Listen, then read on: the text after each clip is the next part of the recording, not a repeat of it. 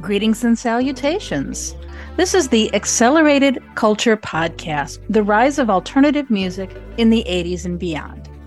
In this podcast, we aim to walk through an often ignored bit of music history. My co-host Trey and I will explore how new waves stormed the airwaves in the early 80s and gave way to the rise of alternative music.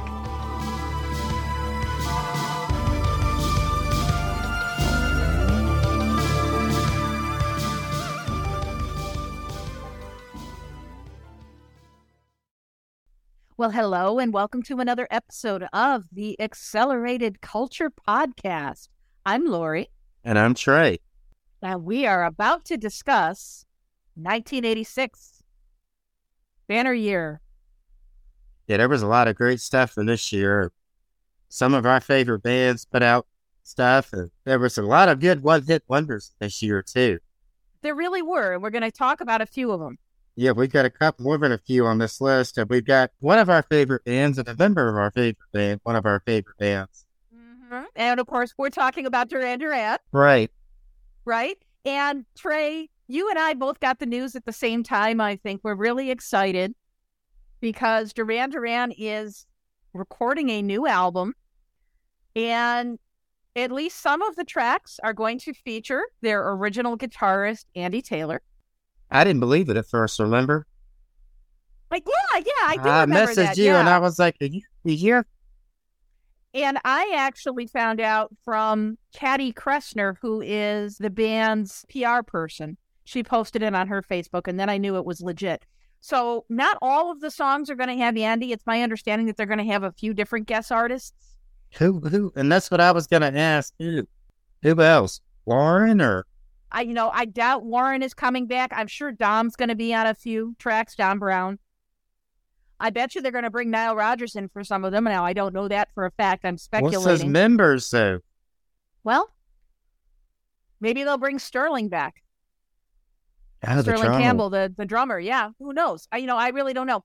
So the rumor currently is that this is going to be the long whispered about Halloween album. I don't know if that's true. Oh, not another covers album. I hope not. I didn't care for the first one. Thank You is the covers album that you're referring to. Oh, yeah. I thought you were saying thank you for saying that. Well, that too. But now, interestingly enough, Trey, if Duran Duran's tour is starting, I want to say June. They don't have very much time. They don't have much time in the studio at all. I wonder if they're going to resurrect some, what was it called, Skin Divers? No, maybe. Have you heard that? No. One can acquire it if one knows where to look on the web, and that's all I'll say. You should listen to it. It's really good. It's probably on YouTube. Go check it out after the show. All right. Well, so we've got other things to talk about besides Duran Duran, don't we, Trey? Yes, we do. We could go an hour on that, though. So this episode, we're going to talk about our favorite songs of 1986. Trey and I have each picked 10 songs. Let's get right into it. All right.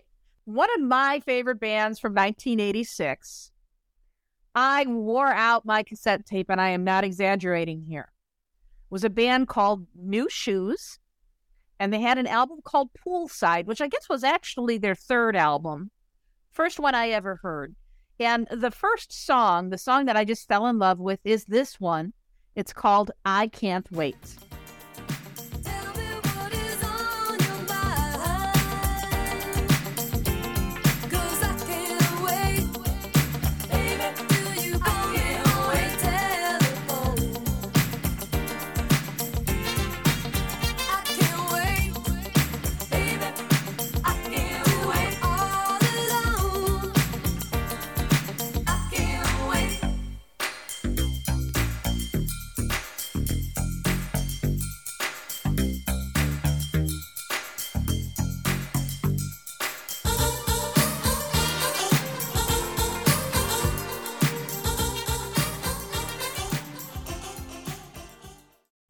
basketball fans might actually recognize that song because they play a little bit of it.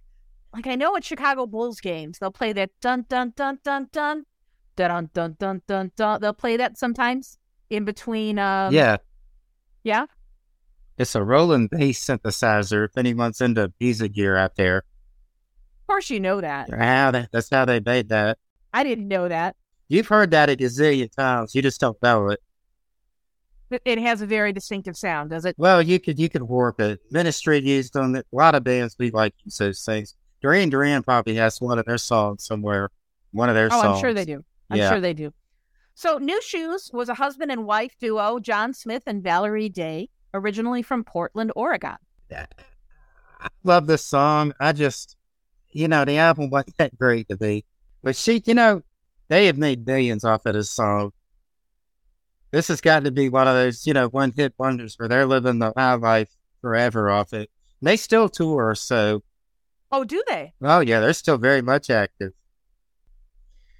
Up next, we have Life's What You Make It by Talk Talk. And this is just, this is a fantastic song. Play it right quick for our audience.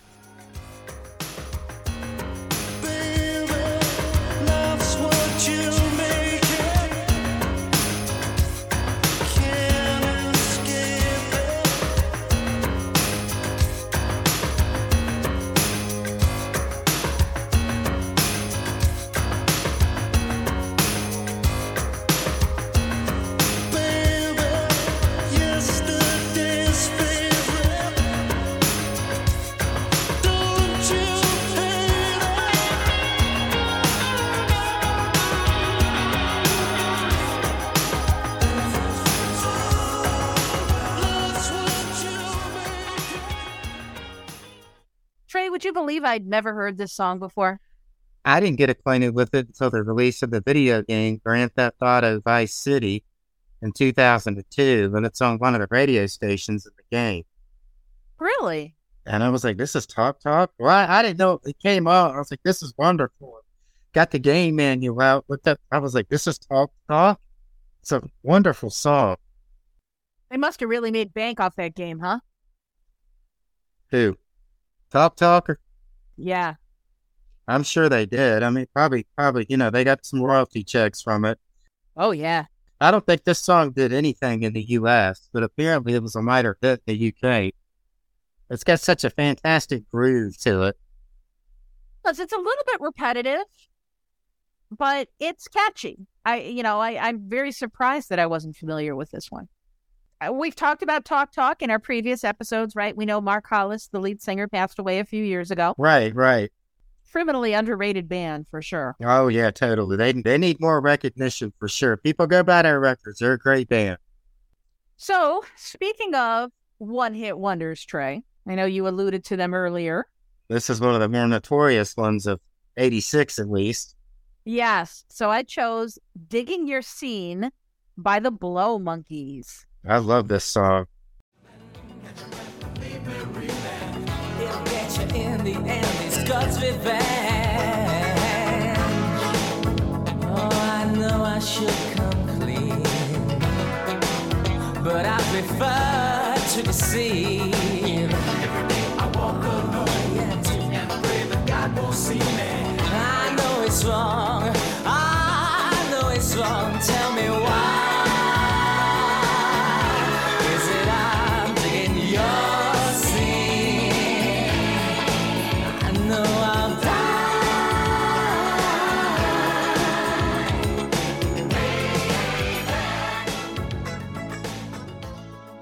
They had a couple other minor hits. They had one song, What Did I Hear You Say, that I think was in one of the Police Academy movies, actually. But this was their big, big hit. It was from their 1986 album, Animal Magic, which was their second album, but it was their first real hit. And it went to number 14 on the Billboard Hot 100. It's actually a pretty good album, too, if you've never heard the whole thing. Yeah, no, it is pretty good.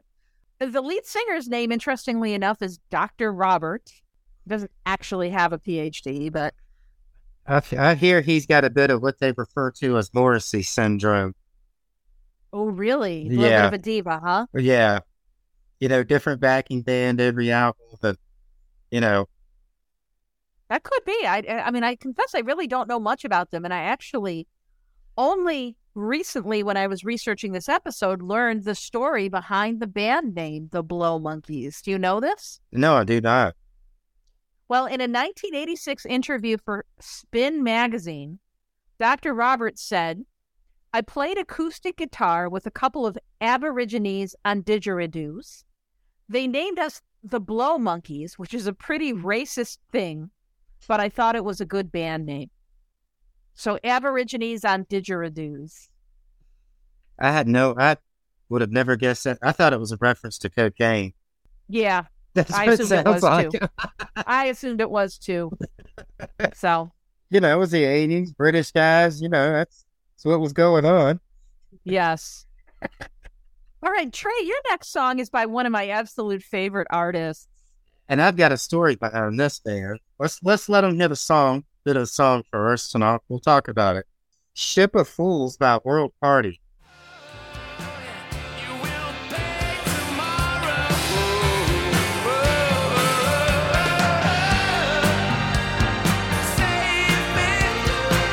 Save me from tomorrow.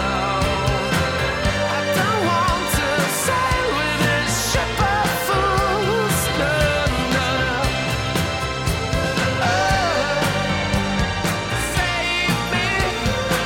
Save me from tomorrow.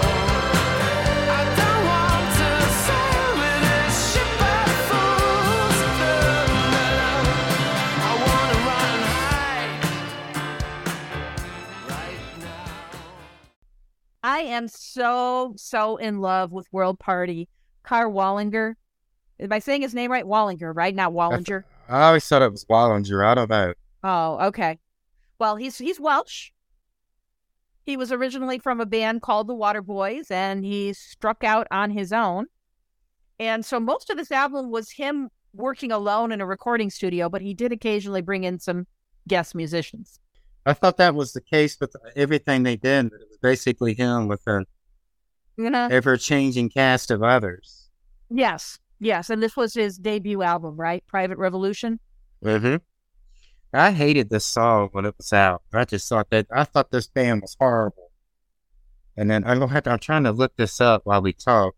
What's the movie from '94 with Winona Ryder? It's Reality Bites. Right. Reality Bites. And actually, we're going to mention the Reality Bites soundtrack. Yeah, another I think song. Yeah. When You Come Back to Me. Okay, so in 90... I know you'll have the answer. Yeah. I love it. In '94, I was hanging out with some girl. She had the soundtrack CD in her car, and that song came on.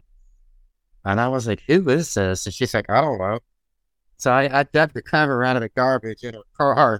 I was like, World Party, this is fantastic. So I ended up getting everything they had out at that point over the course of the next couple of weeks. I was like, this is actually a pretty good band. I was wrong.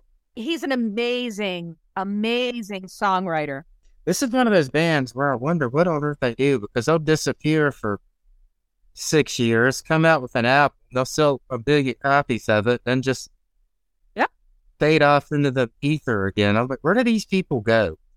That's the way to do it, though, is because then you're producing art for art's sake, not because of some arbitrary record label schedule or something like that.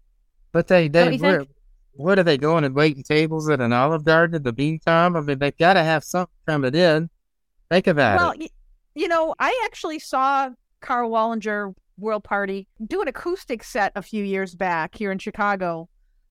And it was so beautiful. It was absolutely amazing. I'm so glad I got the chance to see him.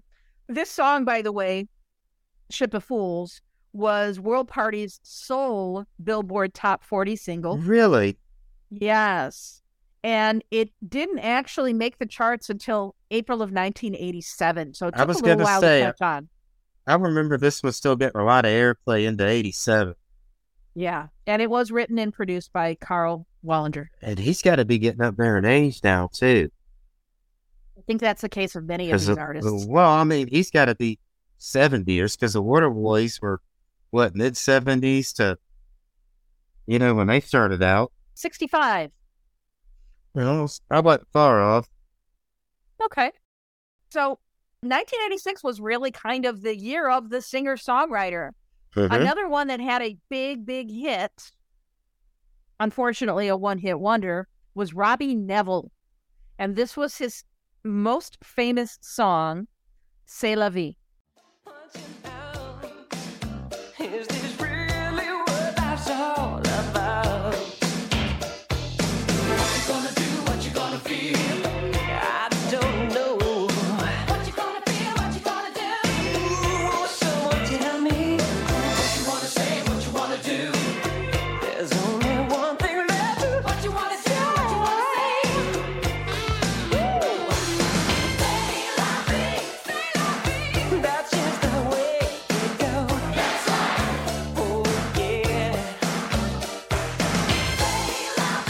Say la vie. That's just the way it goes. That's right. And he went on to be a music producer, right? Or a record exec. Well, so here's what I know. He did go on to write music for other artists, Babyface, Jessica Simpson, Destiny's Child.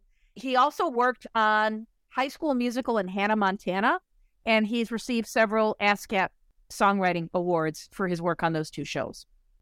Interesting, no?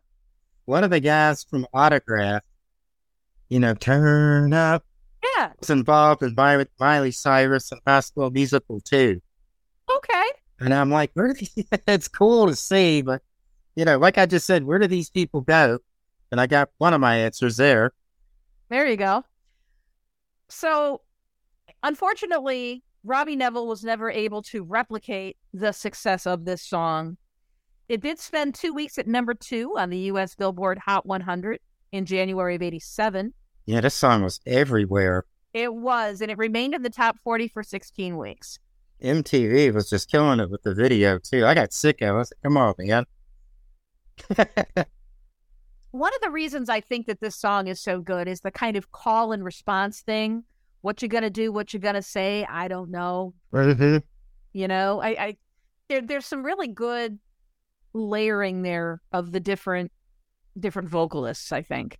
But this is one of those songs I wouldn't say I liked it, but I didn't mind it either. You ever have something like that? Yeah, well, I can see that about a lot of songs. I wouldn't bitch about it, but, are we moving on? We're moving on to one of our favorite bands, Trey. And this is one of my absolute favorite songs by them. When I first heard the album, I kept playing this track over and over and over, and it's Listen Like Thieves by NXS. On the Talk Back Show, on the radio, at the local bar, in the hot traffic by the red tail lights. Everybody's down on their knees, living like thieves. But who needs that when it's all in your hands? Yeah, no secret. We love NXS at Accelerated Culture. The guitarists in this song are just some of their best guitar work ever. Yeah, so we've got Tim Ferriss, who's the lead guitarist, and Kirk Pengilly, who is the rhythm guitarist. Which one of them was making that weird noise? That dinka dinka dinka dinka dinka dinka. That would be Kirk. That would be Kirk. Yeah, that just absolutely rocked. The sad thing is they weren't able to really replicate that exactly live. Yeah, I'm trying to think if I've ever seen. Obviously, I've never seen them live. I've seen video of their live performances. There's what's the infamous home video where they played for the King and Queen? Oh, Rockin' the Royals. Yeah, that's actually the best live version of it. I'll have to go back and watch it again. I was going to say something about the video. If you happen to be a fan of John Carpenter, you will notice this video bears more than a few things in common with the movie Escape from New York. I guess I never made that connection, believe it or not. At the beginning of the movie, there's a scene where they're watching like some drag performers in an old theater. That's almost shot for shot for that scene of the movie. And Michael walks in and he kind of Right. looks like Exactly. Snake. Yeah. Right. And he's got the gun and everything.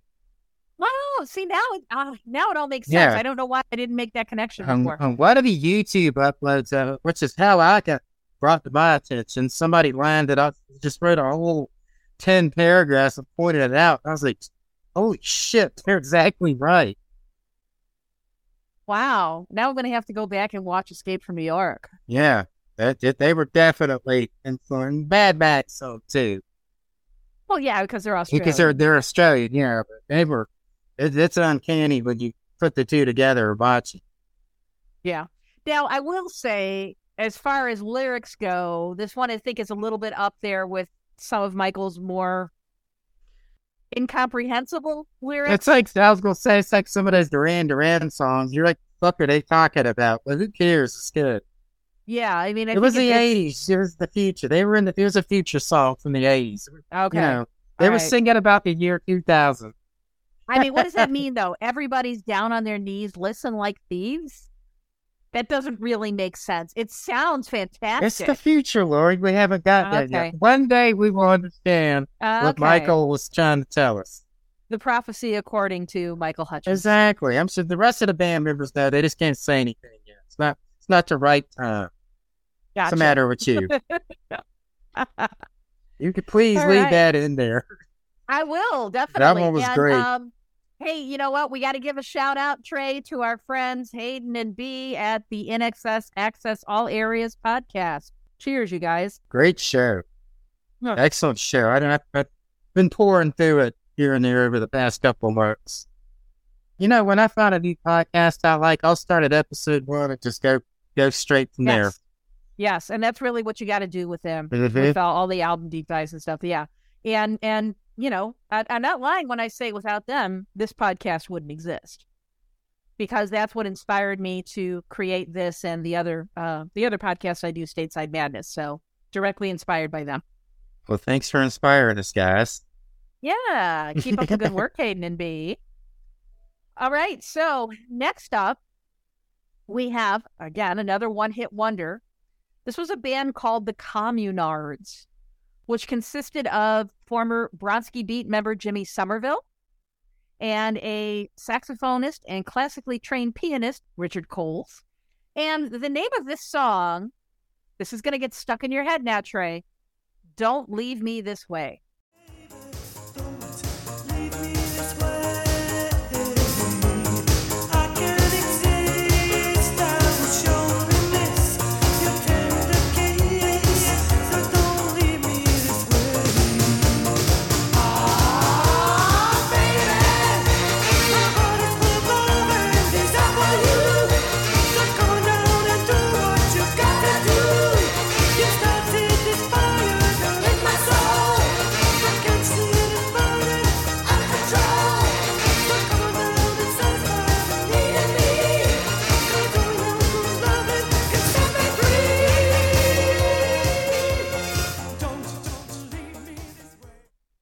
So obviously that is a remake of the classic Harold Melvin and the Blue Notes song. There was also a disco version of it in the 70s that was very popular.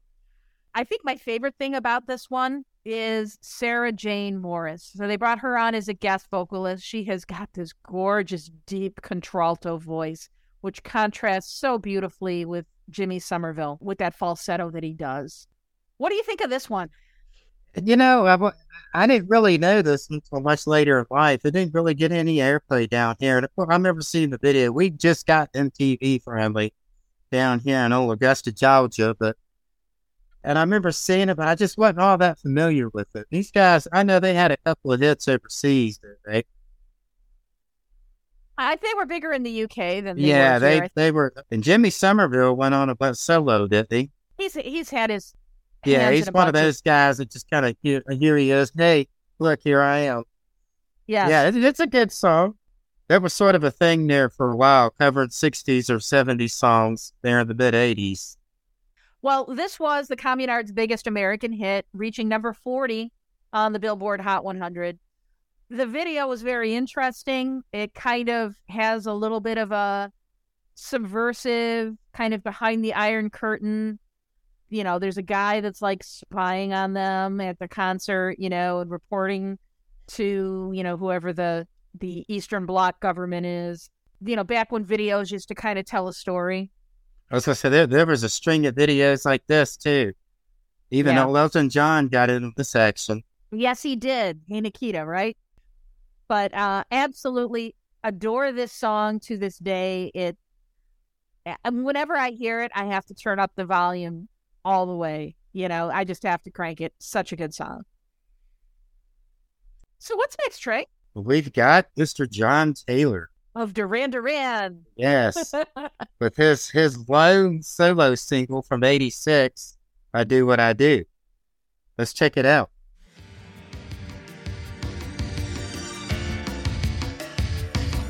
Do you look the way you wanted to look? Do you feel the way you wanted to feel? Are you happy now that we fantasize? I do what I do, hey, I do it on the heavy. I do what I do, hey, I do it on the heavy. I do what I do, hey, I do it on the heavy.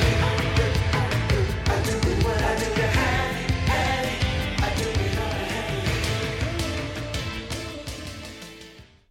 Now, this was from the movie 9.5 Weeks, wasn't it?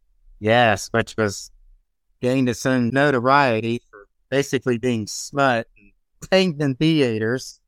This was Kim Basinger's breakout role. And Mickey Rourke, I was think gonna this say- was at his height of sex symbol. I was going to say, what's that schmuck's name? Mickey Rourke in the 80s and early 90s was just, he was on fire, man. But so we talked about 9.5 Weeks. What do you think about the song? I was very disappointed in it back there. Okay, how come? What did you? It was just totally was not what I was expecting. What did you think? Did you like it? I kind of thought the song was maybe overproduced a little bit, just very over-polished. It's one of those songs where you keep expecting it to get up and go, and it never quite does. And yet you chose this for one of the best songs of 86. Well, I sat down when we were working on this episode, and I played it one day, and it was kind of that, actually, it isn't that bad of a song. And I think I was 15 when it came out, and I think it just kind of went over my head. Right. Well, I remember it got dismal reviews when it released. the song or Mhm. the album. I don't, was there an album? I was about to say, was there an album for this? Yeah, there was. Was it any good? I think I've listened to it once. Not super memorable. Sorry, John. John, I still love you. I remember somebody wondering at some point over the years how much input John really had on this thing. And the solo I album? mean, he probably sang and played his bass on it, but it comes off as one of those things for a record label got more of a hand in it than, they probably should have.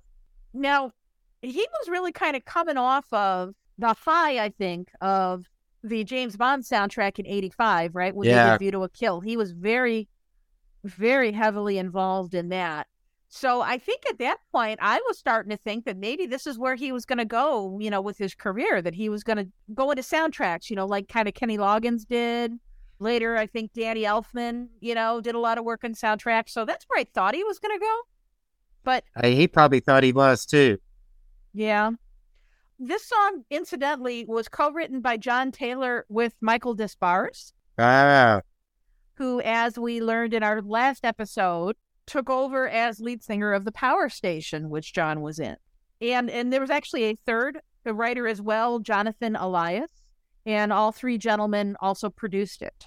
I just, I didn't know that much about this song back then. I had the 45. That's all I could find around here. And like I said, I didn't really care for it back then. I think I probably played it twice and was like, man, I don't remember even seeing the video very often either. Yeah, the video was really very heavy with the the scenes from 9.5 Weeks, at least the ones they could show on MTV, you know? Wasn't this one of those videos where there was two, one with scenes from the movies and one without, where they would play earlier in the day? Very likely. Yeah. Very likely. Yeah. Okay. Well, shall I move on? Let's go. All right. So we're really shifting gears here, Trey. A band that kind of had its origins in Chicago, although the members really aren't from here.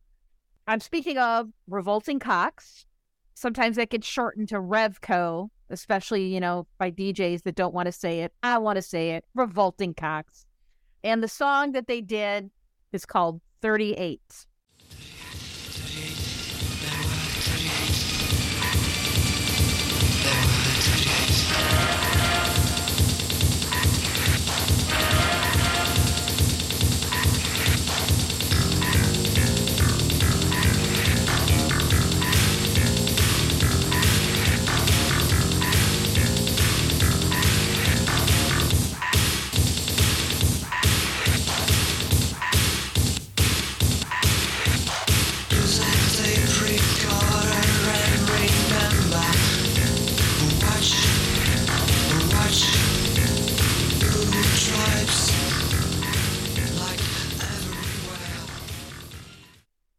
So you know anything about this one, Trey?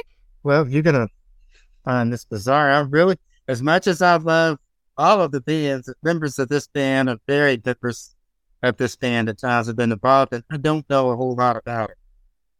Isn't that weird? That is a little strange, but it's all right. Sit down. I'm going to school you. So Revolting Cocks was actually organized by Al Jorgensen of Ministry and recorded on the Wax Trax label here in the city in Chicago. It's Luke Van Acker on vocals and guitars and Richard 23. And Luke Van Acker is from Front 242, right? Yeah, and you're leaving out Paul Barker. I think he came later. No, he was definitely involved in this. Richard 23 quit in 1986, and then they brought in Chris Connolly and Paul Barker and Bill Reiflin. And they all went on to join Ministry. This is when Ministry turned heavy. So Paul Barker wasn't on this album. It was Richard 23 on this album. Well, he was involved in the tour, wasn't he? He may have been. I don't know about the tour. If Chris Connolly was around, I assure you Paul was somewhere. Even he didn't play on it. He was in the room. Okay. So the song is about the Heysel Stadium disaster. There was a soccer match, May 29th, 1985. And that's kind of what he says at the beginning, 29th of May, 1985, a day like any day. And then it says 38, and then you hear the sample, I can tell you the official number of the dead is now put at 38. Well, it actually ended up being 39 people that died in a stampede at the soccer stadium, and something like 400 people were injured. And so they immortalized it in an industrial dance song. Supposedly these guys are a real riot live. Well, yeah, you know, I'm so glad that you said that. I finally got to see them live. It had to be about 12 or 13 years ago. It was the first time I ever got to see them live. Al Jorgensen of Ministry was in the audience, and it was actually Al's birthday, because at some point they brought up this gigantic birthday cake, had to be like 5 or 6 tiers. Everybody in the audience sang happy birthday to Al Jorgensen, and then they threw the cake out into the mosh pit. I was covered. I had frosting in my hair. I had cake all over my shirt. Some guy comes up to me after the show, and his entire forearm is just covered in cake. He looked like he'd been fist fucking the cake. And so he looks at me and he says, in all seriousness, he looks at my purse and says, "Do you have a wet nap in that purse?" And I'm like, dude, a wet nap is not going to take care of that. Go into the bathroom. Yeah. It was absolutely insane. I am so glad I got to see them live. It was amazing. Hey, I've done laundry with wet naps. They can handle more than you think. Okay. Any waiter on this planet has done that. Seriously. All right. Of This course, is I'm Alfieri. too old for this now, but yeah, back then it was really cool. All right. So, Trey, the next song is yours, my friend. Secret Separation by The Fix.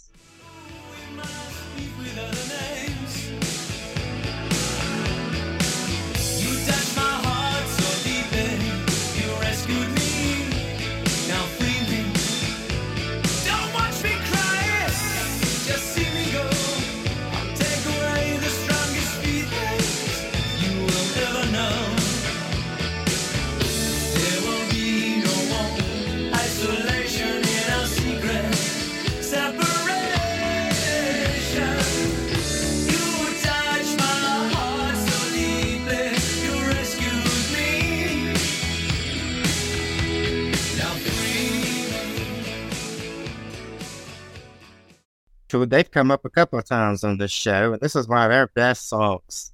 This one is never top of mind for me when I think of The Fix. Have you lost your mind? Well, no, I always think of Saved by Zero, Stand or Fall, Red Sky at Night, but for some reason, I always forget about this one.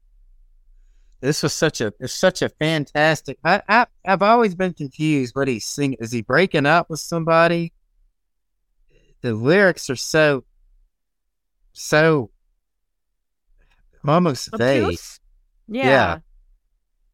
Well, so this one actually peaked at number 19 on the U.S. Billboard chart. So it wasn't their biggest hit. I was going to say this was one of their more moderate hits. I think it was the last one they had, really. Yeah. They had to, How Much Is a Knife at 91. I think that hit 40 or 41. 35. They got that. I didn't think it got that high. This is such a fantastic song. It's a live staple. What do you think of it? It's so dreamy and ethereal, and it's almost shoegaze. Yeah, it is a nice song. It's just forgettable. And this album, Walkabout, it's also so many people overlook it. It's a wonderful record. That's one of my favorite albums. That's not my favorite album. We know you're a huge Fix fan. Yeah, you listeners out there have never checked it out. I give this one a listen. That's a great album. Whole lot going on it. Several different styles. They kind of jump around on this one. Okay, so next up we have another one-hit wonder, "Breakout" by Swing Out Sister. When every answer's wrong, you're fighting with lost confidence. Don't let expectations come. The time has come to make or break. Move on, don't hesitate. Break out, don't stop to ask. Now you found a break to make it last. Got to find a way, say what you want to say. Break out.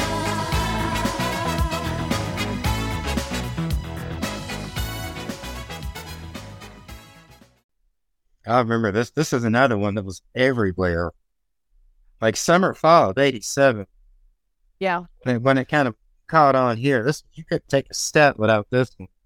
So Swing Out Sister are Corinne Drury on vocals, Andy Connell on keyboards, and Mark Jackson on drums.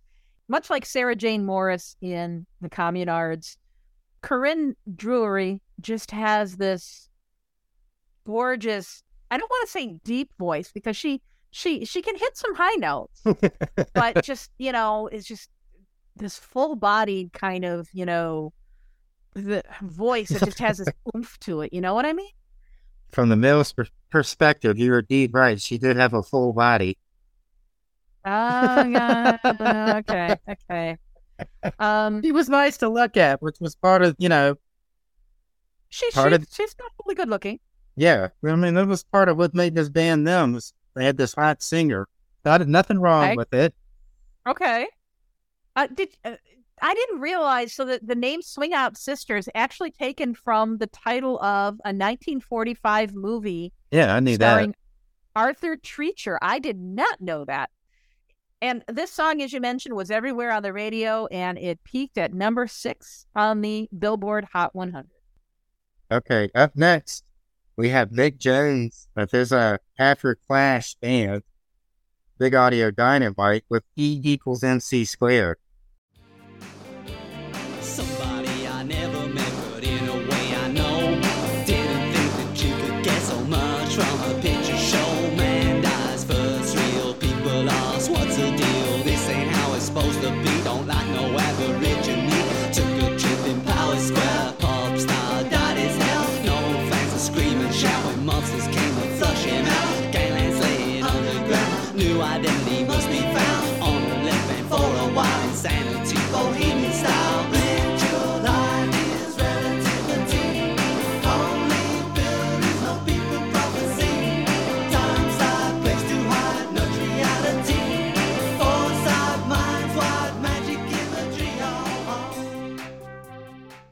Okay, first off, I didn't know this was somebody from the Clash when I first heard it. I saw it on Night Flight, I think, late at night. When I thought the song was cool, went in the record store a few days later, they had the 12-inch, I got it.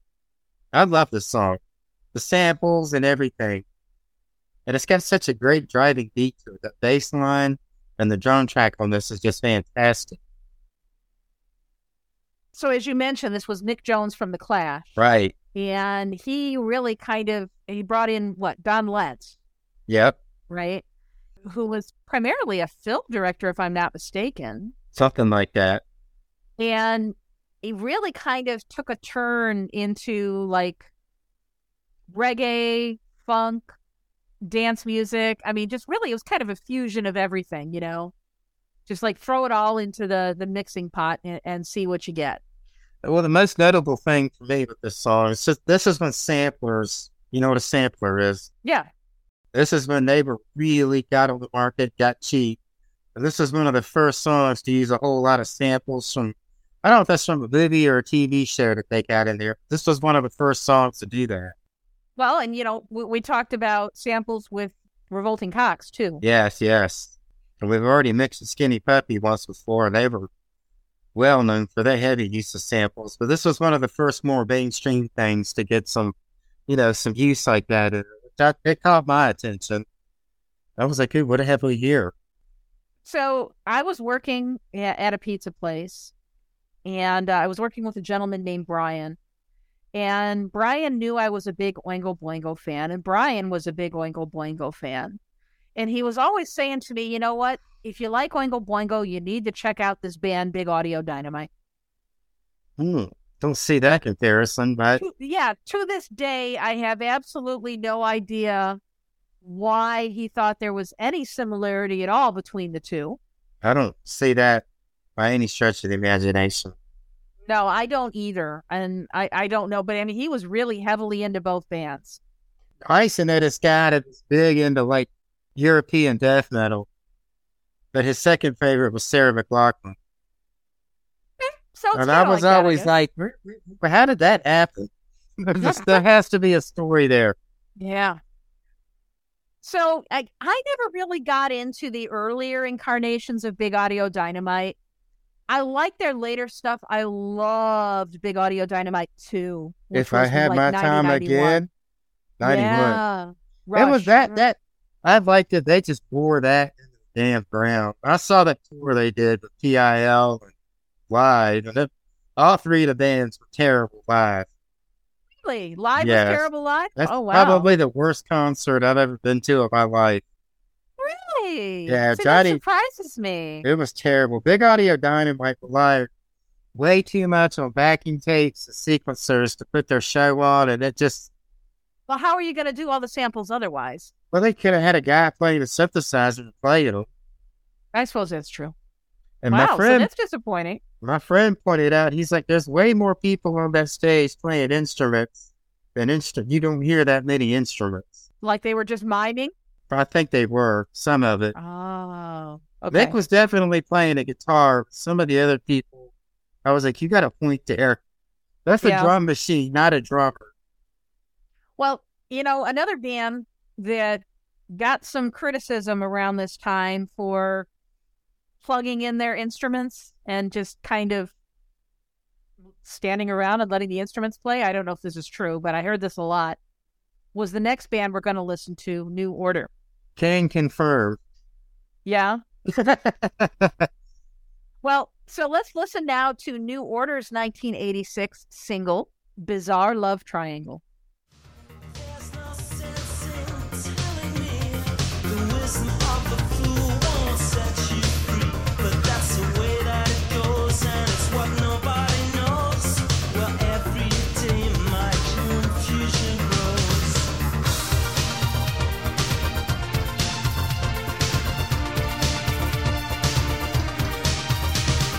Every time I see you falling, I get down on my knees and pray.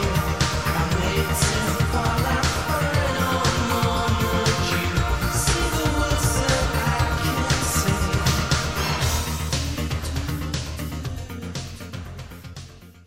This will always be one of my favorite songs by New Order. Amazing song. I love it too. I remember when I got Substance, and I was talking on the phone to my high school girlfriend, and this song came on, and she was like, "Is that the 6 o'clock news? What is that music?" You know the intro, yeah, you know the intro. Oh, dun, dun, dun, dun, dun, Yeah. dun, yeah. Mhm. I was like, "It's New Order, you goofball." You know, when we get to 1987, we might have to do an album deep dive on Substance. Oh, for sure. I could talk about that one all night too. So there are numerous versions of this song. Was it Brotherhood? Was this on the album Brotherhood? Yes. Should we call that Duran Duran-itis in the future? With different Where the versions band of the has singles? 98 That's funny. remixes of the same song. That's funny. My absolute favorite version, though, is the version on the Married to the Mob soundtrack. I love that movie. I've actually never seen it. It's terrible. It's a silly 80s love story set within the mafia, but it's a fun movie. It's got a great soundtrack. The soundtrack is amazing. It's Sinead O'Connor, New Order, can't remember the rest. Q Lazarus. I had it back in the day. I still have it. It's a Tom Tom Club. Yes, that's right. It's a fun movie. You should watch it one day. A good, silly 80s fun. Okay. All right. What you said about them being boring live, I saw them in 89 and they were boring. Yeah. I saw them maybe 14 years ago and they were not. So obviously that's changed. I was going to say this was in Atlanta, Georgia in July outside at a Six Flags amusement park. And I imagine they were just hating it. The Sugar Cubes were the opening act, but they were miserable. Sugar Cubes were or New Order? Both bands, you could tell they were like, what the fuck? Yeah. How do you live in this shit? I had a friend named Chris who turned me on to a lot of the music I was listening to at the time.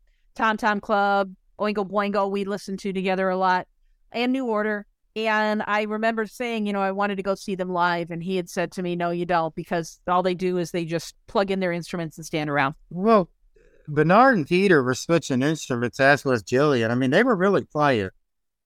Steven sometimes played a keyboard instead of drums, but they were really playing music. It wasn't the music that was bad. They were just standing bad.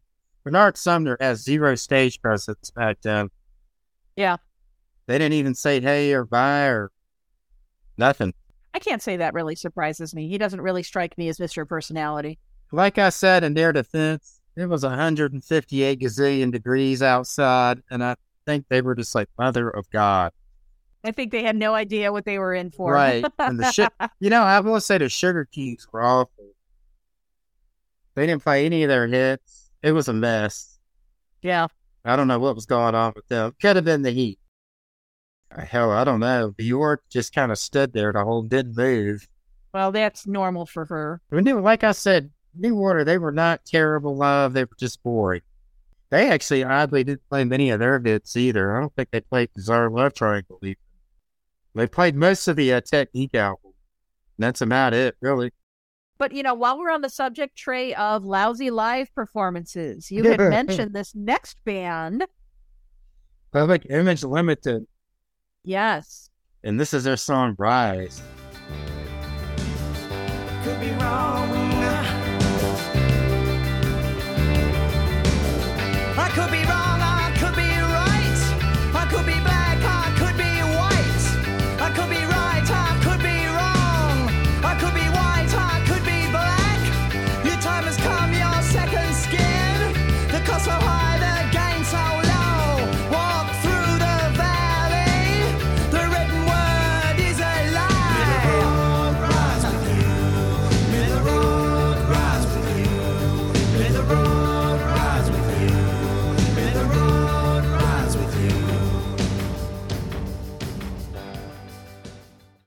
This was either called album, cassette, or LP, depending upon which one you got. A nice little generic label.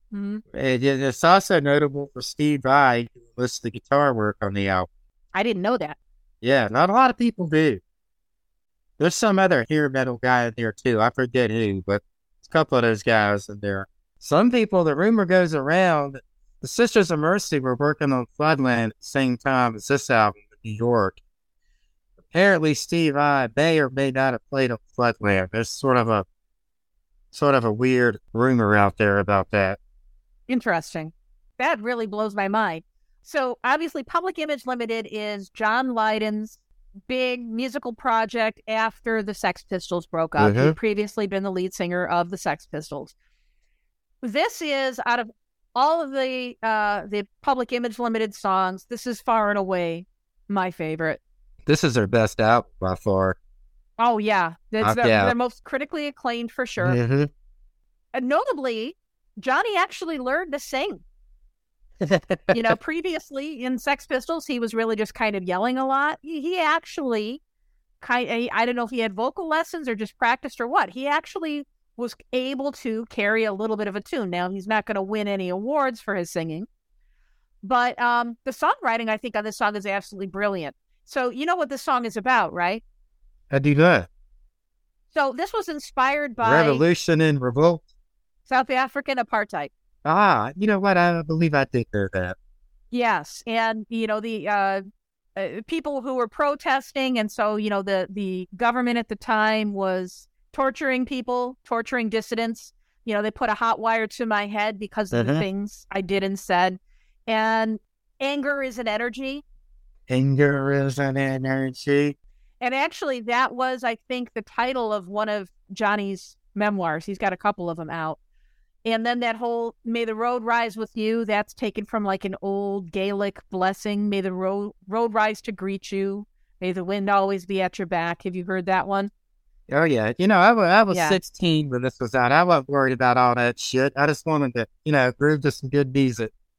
Oh, it's brilliant. And then, you know what? And that's like a tuba in it, isn't it? Is that a tuba? I don't know. It's a synthesizer.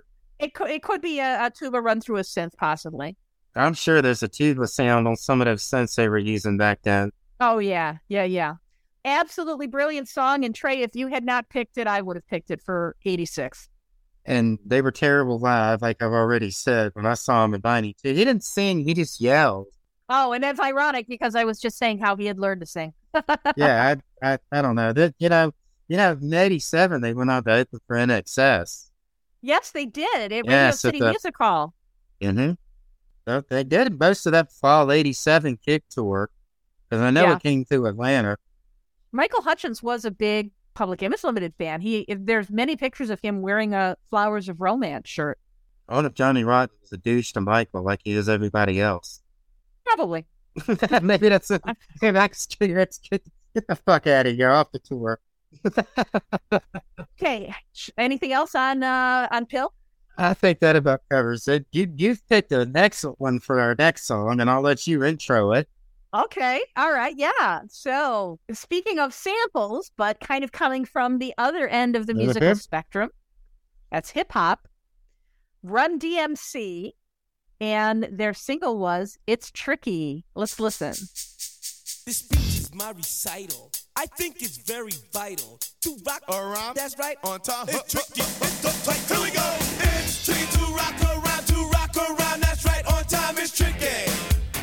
It's tricky. Tricky. Tricky. Tricky. It's tricky to rock around. To rock around. That's right, on time. It's tricky. Tricky. I met this little girlie. Her hair was kinda curly. Went to her house and bust her out. I had to leave real early. Really sleazy. All they just say is please me or spend some time and rock a rhyme. I said it's not that easy. It's tricky to rock around. That's right, on time. It's tricky. How is it, D? It's tricky. Run DMC. They're Run DMC. Oh my gosh, that video is so brilliant. Do you know Run DMC? Listeners, if you have not seen the video.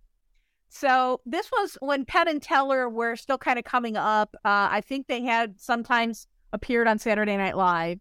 Were they on MTV some? It might have been. I mean, they were Because definitely on SNL. I knew they were Penn and Teller. Go ahead. Yeah. We're rambling. But the video is just absolutely brilliant because it starts off with Penn and Teller running a little 3-card Monte kind of con on one of Run DMC's girlfriends and taking all her gold chains. They stole my chain. Yeah, they keep turning the tables on each other, right? Run DMC, turns the tables on Penn and Teller. Then Penn and Teller at the end turn the tables on Run DMC. And I'm not going to say anything else because I don't want to spoil it. The video is absolutely fantastic, but the song is fantastic too. You cannot put this song on without everybody at the party or everybody at the bar just going crazy from the very, very beginning. Do you recognize the sample in this song? What guitar sample? Who is it?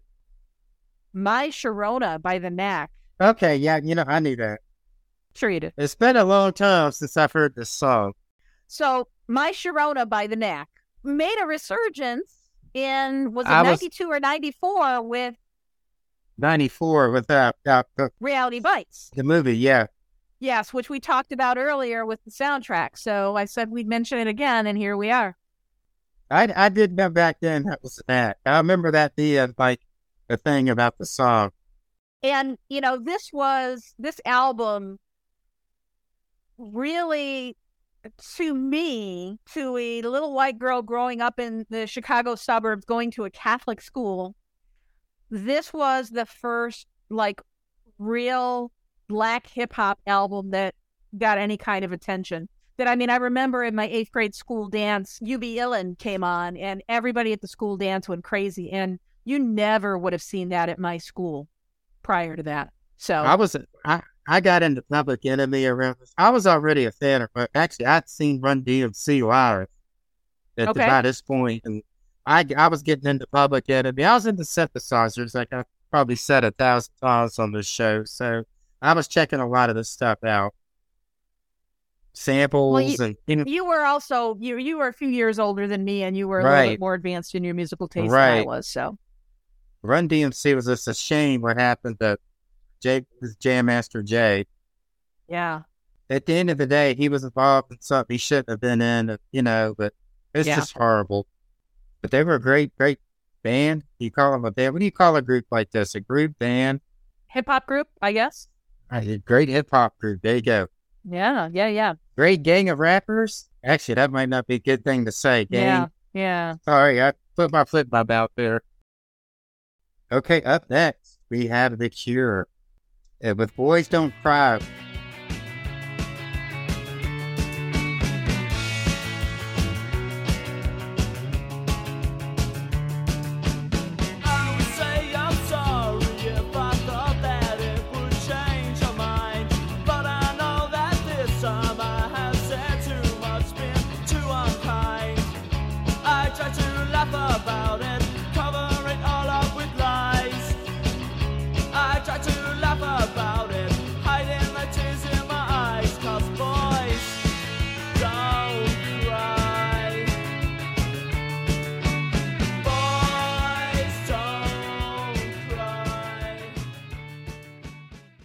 Which was a re-release of their first ever single for their 1986 Greatest Hits collection, Standing on a Beach.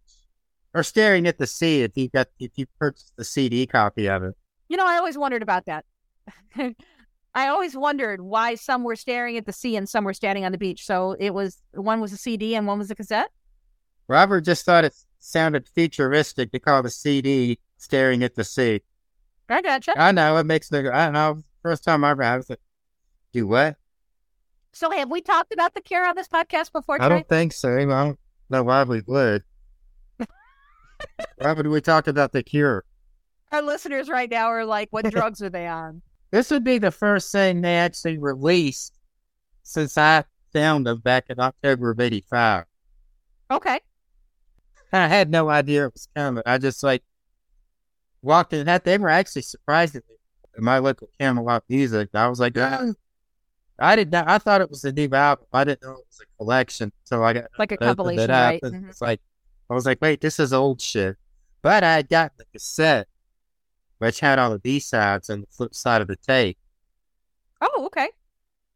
As you know, Trey, my spouse is an immigrant. He's from the Philippines. And he grew up with some American music, but not, I mean, he didn't know any of the bands that we've talked about today. And I was very surprised one day. I was playing this song and he started singing along. I'm like, wait a minute. How do you know this? But this was apparently very big in the Philippines. The Cure are huge in the Asian part of the world. Well, he didn't know any of the other songs. He only knew this one. They're humongous in Japan. Humongous. So it doesn't surprise me. Hey, you've got some news about Robert Smith from The Cure, don't you? Well, I'm sure you all know by now, The Cure touring the U.S. here start in May, June, and there's been a lot going on with Ticketmaster and our concerts here in the U.S. with nefarious corporations and scalpers taking money from fans. And so Robert Smith, I guess the best way to put this is Robert Smith has decided he was going to stand up to these people and he wasn't going to let them bilk the Cure fans. And I think probably everybody on the planet's heard about this now. Because surprisingly to me, this got hit like the mainstream media. It was on CNN, and I think even Fox News of all places was covering it. But it's coming out today that they might not have stopped all the scalpers, but they're looking into stopping the ones that did get through. But they stopped the tickets from being scalped. And then when fans finally got their tickets, they were surprised to see some just terrible Ticketmaster fees tacked onto the ticket price. So Robert got Ticketmaster to refund some of those ticket fees to everyone who's purchased a ticket. Does that about cover it? So suck on that, Taylor Swift. Yeah, there you go. I mean, that's something I've said for years. If any of these bands ever wanted to stop this type of stuff, they could very easily do it. And you hear these bands like Rage Against the Machine that talk about this, damn the band and all. They do nothing about stuff like this. And here comes The Cure and stops it all. Well, and I remember a time where, there was Ticketmaster, there was Ticketron, there were other companies that you could buy tickets from. Now even Live Nation is part of Ticketmaster. So right. It's like they have that monopoly. So thank you, Robert Smith, for taking a stand. I don't know if it's going to have any impact in the long run. I think it's going to take like a congressional inquiry or something. I don't think it's going to just need bands to go, look, you're not going to do this to our shows and our fans. That's all that needs to be done. It's that simple. It's that simple of a problem to solve, I feel like. And The Cure have just proven that. Do you know anybody that got a refund for The Cure show? I've seen millions of people on the internet. Like they only got like $10. Yeah. But that's a big chunk of Ticketmaster's fees that they check on, right? Right. So are you going to see them? I have not been able to procure a ticket. Yay! Because I was getting ready to say this tour's sold out in minutes, which, like I just said, people are starting to realize today that scalpers did get some of the tickets. And it's looking to me like they did get through and grab up most of them.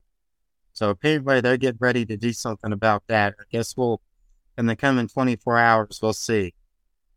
So, Who knows? I'll end up with a ticket to some show somewhere for sure, but I guess we're just have to let the dust settle and see what goes on with this whole thing. Like I said, people were like, this shouldn't have sold out this fast, especially in places like Georgia. That, it was just a little peculiar. Did you get a ticket? Are you planning on going? I'm not planning on going this time around. Do you ever want to see them again? You know what? If the venue's right and the time is right, yes. I highly suggest you go to this concert then, because it's probably going to be the last time. Might be the last one. It's for sure is. They just haven't quite put it that way yet. This is their last full-scale tour ever. This is probably their last time visiting the U.S.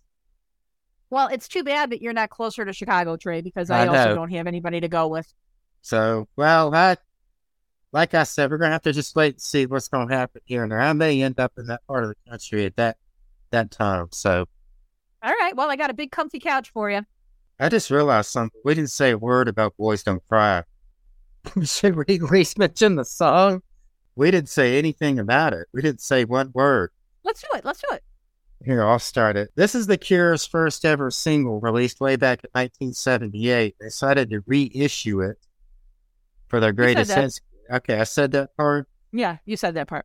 This got them even more success in the U.S., which they had achieved in the fall of 85 with the Head on the Door album, especially with the In Between Days and Close to Me videos. And I guess it's safe to say that was their groundbreaking breakthrough LP in America. And this single in spring of 86 also got them some more airplay on MTV and really started getting them out there more.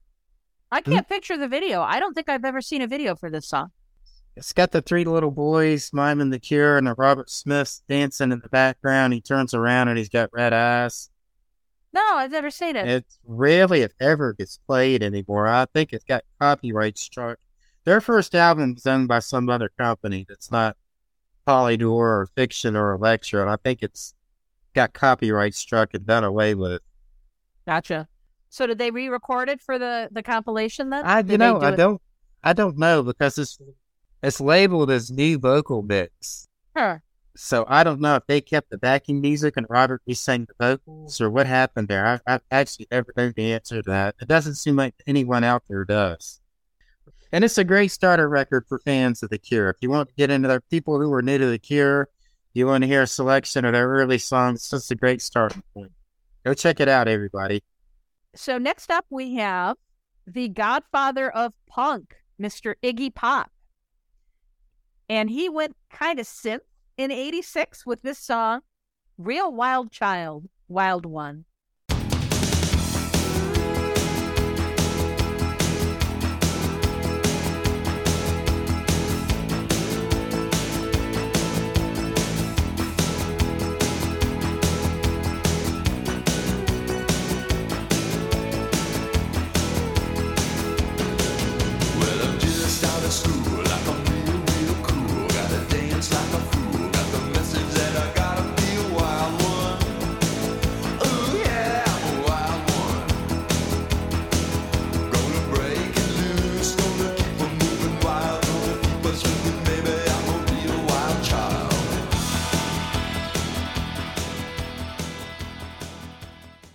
What do you think of that one? It's in a lot of movies. It is, isn't it? You know, the first time I heard it was in Crocodile Dundee 2. Remember the gang at the beginning of the movie that helped them? I don't remember the second one. I only remember the first one. Sorry. I didn't know it was Iggy Pop till like a year later. I think I finally watched the credits to the movie on HBO when I saw Iggy Pop. And I was like, it's fucking Iggy Pop. I think I thought it was Buster Poindexter when I first heard of the movie. Who knows? Really?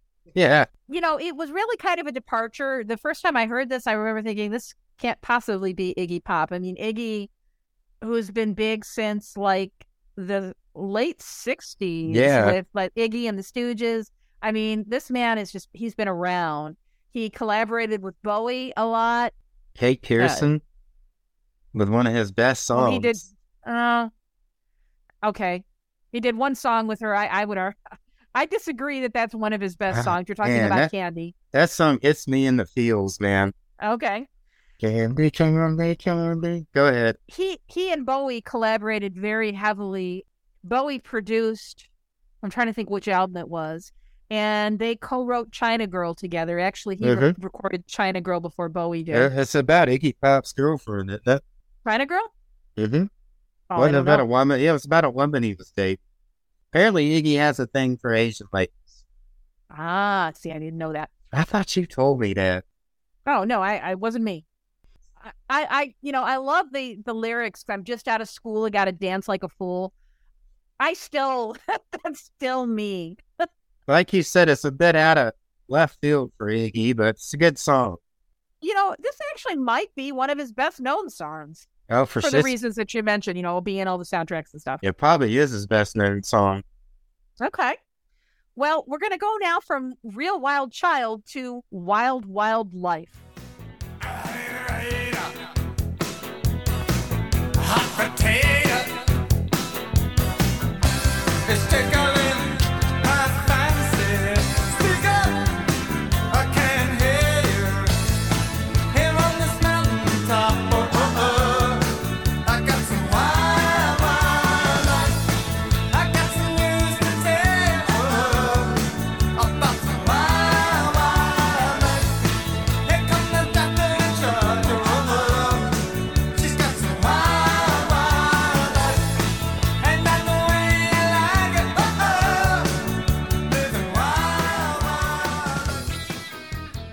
I saw this movie. So this was The Talking Heads, and David Byrne wrote this for, gosh, what was the name of the movie? Pretty boring. That's not the name of the movie. Look at it. It's on the tip of my tongue. Would you True say Stories. True Stories. I have not seen the movie. I had the misfortune of seeing it in the theater. I don't know anything about it. Yeah, it's about a small Texas town that's having like a homecoming festival, and it's boring. Okay. I have no idea what they were thinking about. Well, it was kind of supposed to be an art house film, wasn't it? I always thought of an art house film was like black and white, sexy and sultry, and somebody spoke French. And this is just, it's like 80s straight to video nonsense is what it's like. Watch it. It's on YouTube. Sit down and bore yourself one night with your husband. Y'all have a date night. Oh, great. Anyways, Well, this you is know- actually a really cool song. It's catchy and upbeat. That's a cool song, and the video is really, really good, which is why it surprises me to hear you say that the movie it's from is so The poor. video is the cast of the movie, isn't it? No, the video is the members of the band, and they're all dressed as different famous artists, Madonna, Prince. Oh, And then we also have John Goodman. And I think John Goodman. that's right. He's in the movie. Yes. And he's also in the video as well. But basically, they're all the band members of Talking Heads. It's just kind of having fun. There's what's his name? I can't think of the guy's name dressed as Billy Idol from the band, So it's Dave like all Byrne? No, it's not David Byrne. Jerry Harrison. It was Jerry That's Harrison.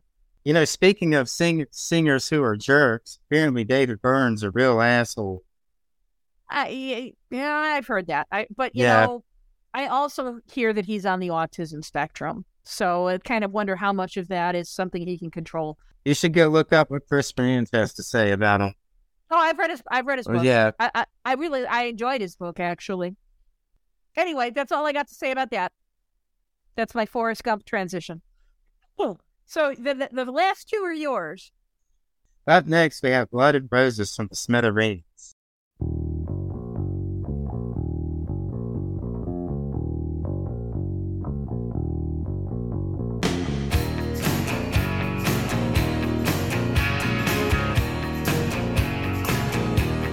It was long ago. Seems like yesterday. Saw you standing in the rain. Then I heard you say, I want to love, but it comes out wrong. I want to live, but I don't belong. I close my eyes and I see blood and roses.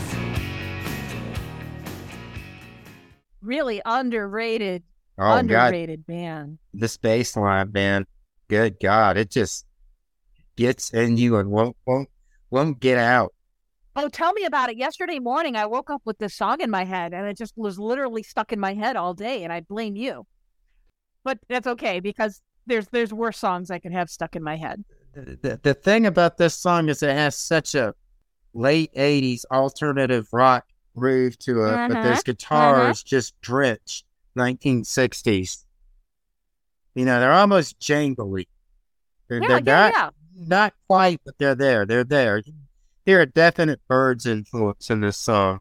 And of course, the Smithereens were a terrific band and had several just unbelievable albums, starting with this one and on into the early 90s. But also, sadly, what year was it? 2017? Pat Denizio died? Yeah, passed away. Yeah, it was December 2017. You're right. Yeah, and that was a pretty sad fact because they were still going. I mean, they were just troopers. They were one of those bands that would play to three people and not give a flying fuck about it, which I always thought was cool about them.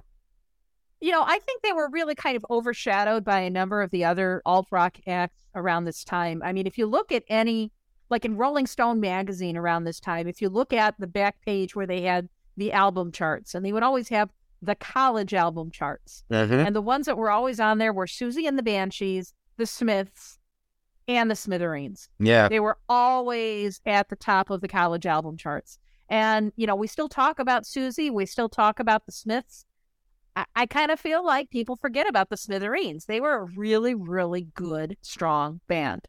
They never broke through to the mega stardom those other two bands you just mentioned had, which is a shame. They did have some pretty big hits, which is,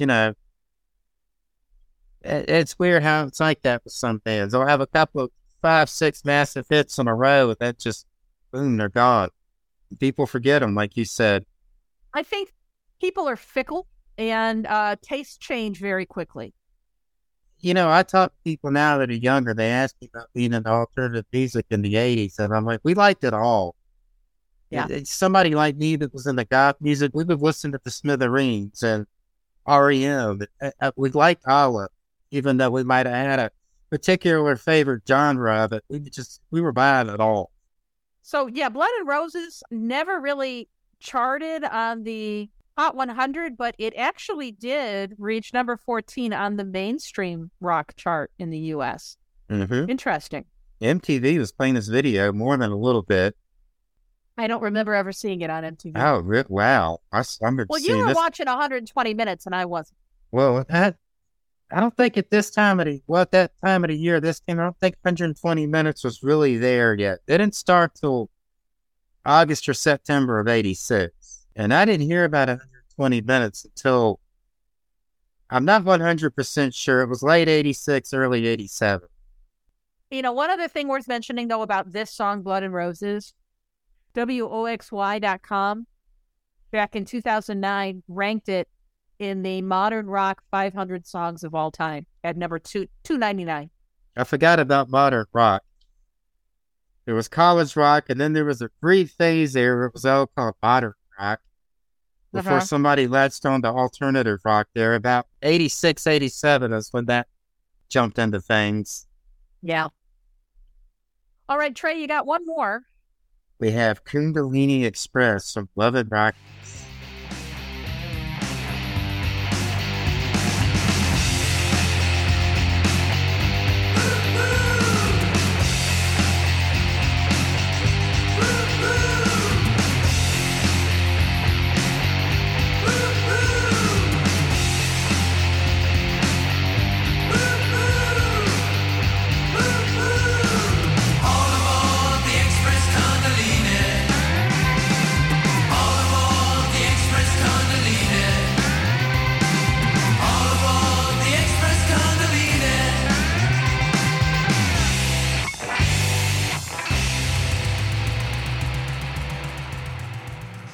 This was an interesting choice. Why did you choose this one?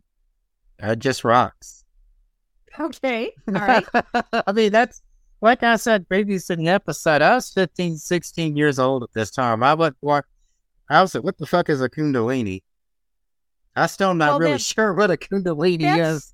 So that's the... I think it's something my ex-wife did, and she was doing yoga. It's the energy center that moves up the body through the chakras, the Kundalini energy. So it starts at the root chakra, and then it moves up through, the different, like the solar plexus, the heart, the throat, and then ultimately out the crown. But it's like the life force energy of the person. Like when I want to get my chi aligned with Mars and the outer ultra omega placenta of it. You're crazy. But it's sometimes referred to as like the serpent. I was a boy. I didn't. Okay. All right. I had Bauhaus 79 to 83. And then somebody in the record store was like, you should buy this Love and Rockets album because it's the people from Bauhaus. So I did. And boom. Yeah. And we've talked about Love and Rockets before. Daniel Ash, David J. and Kevin Haskins, right? And they have reunited and are touring this summer. Yes, they are. West Coast only for right now, but I don't know what I'm going to do this summer. I'm going to be penniless. But it'll be worth it. Yeah, because this is, like I said about the Cure, this is probably the last time we're going to see a lot of these bands. Yes. Yeah, I think so. Susie? Yeah, this is going to be it for her. And same thing, these guys, Love and Rockets, they're in their early 60s now, which is hard to believe. And apparently Peter Murphy's a real douche, and Bauhaus is never going to exist again. Well, he had to call off his tour. They said because of some kind of health reasons. Peter Murphy. There's people in the Bauhaus Love and Rockets Facebook group that are friendly with the band, and they say he's pretty much an addict. And, they are going to come out and say this, but yeah, they had to get away from him finally. So, I don't know. Did I tell you about okay. There is a woman in Chicago who's very, very well known on the goth scene. So if anybody listening to this is familiar with the goth scene, you know who I'm talking about. She is a music journalist. She is very much obsessed with Peter Murphy. You've told me about this woman, haven't you? I have told you about her, yes. So she will tell anybody who listens. She thinks Peter Murphy is a vampire, and one night, while she was driving, Peter Murphy ran her off the road to give his dark gift to her. How old is this woman? That word, about my age, maybe a little bit older, maybe 2 years older, 3 years older. But she insists, and she uses that word, the dark gift. He gave me his dark gift. Have you ever noticed that I don't really refer to myself as a goth much? And I imagine things like this. That's probably you why. just described the exact person as to why. Because I started realizing people are going to think you're like that. But then they listen to you, and you're totally not. Well, but the average normal person down here, I have to be careful, distance myself from that a bit. I think I actually think that's why Robert Smith does it too. Yeah, because he's like, I don't like that word, and that's got to be why. Yeah. Well, we didn't use this word back, at least around here. We didn't use this word in the 80s. Back then it was death rock, and I like that better, but it makes people think you're in the metal. Right. Well, and up here we were called the New Wavers. I don't think I heard the term goth until the mid-90s. I probably heard it about 87, 88, but... Okay. Well, Trey, is there anything else you need to say about Love and Rockets? I think that about covers that. Go check them out this summer if you happen to be near where they're touring thus far. Yes. I'm going to try to. Oh, nice. Okay, so our listeners are probably right now thinking, boy, there are some very important artists that you omitted from your list. Yes, that's true. And that's because we are going to do 3 album deep dives in our upcoming episodes. So, Trey, do you want to talk about these, or do you want me to talk about them? We're going to start off with Please by the Pet Shop Boys. Yes. And that is going to be April 22nd. We're going to do an album deep dive on that one. And then we're going to do Peter Gabriel's So, and that will be Saturday, May 6th. And if you don't like that album, you're just not human. That is quite frankly, I think, one of the top 10 best albums ever recorded, full stop. I wouldn't go to top 20, but yeah, we could have a debate about that. But it's a fantastic album. Don't get me wrong. Okay. And then May 20th, Trey. We're going to do Notorious by Duran Duran. There's a lot to say about this one. Yes. So we're still going to be focusing on 1986 for the next 3 episodes. Again, Pet Shop Boys, Please, Peter Gabriel, So, and Duran Duran, Notorious. And then hopefully by June, we will be on 1987. That brings us to an end for this episode. Please tune in 2 weeks as we do our first of 3 album deep dives. Goodbye from me. Good night, everybody.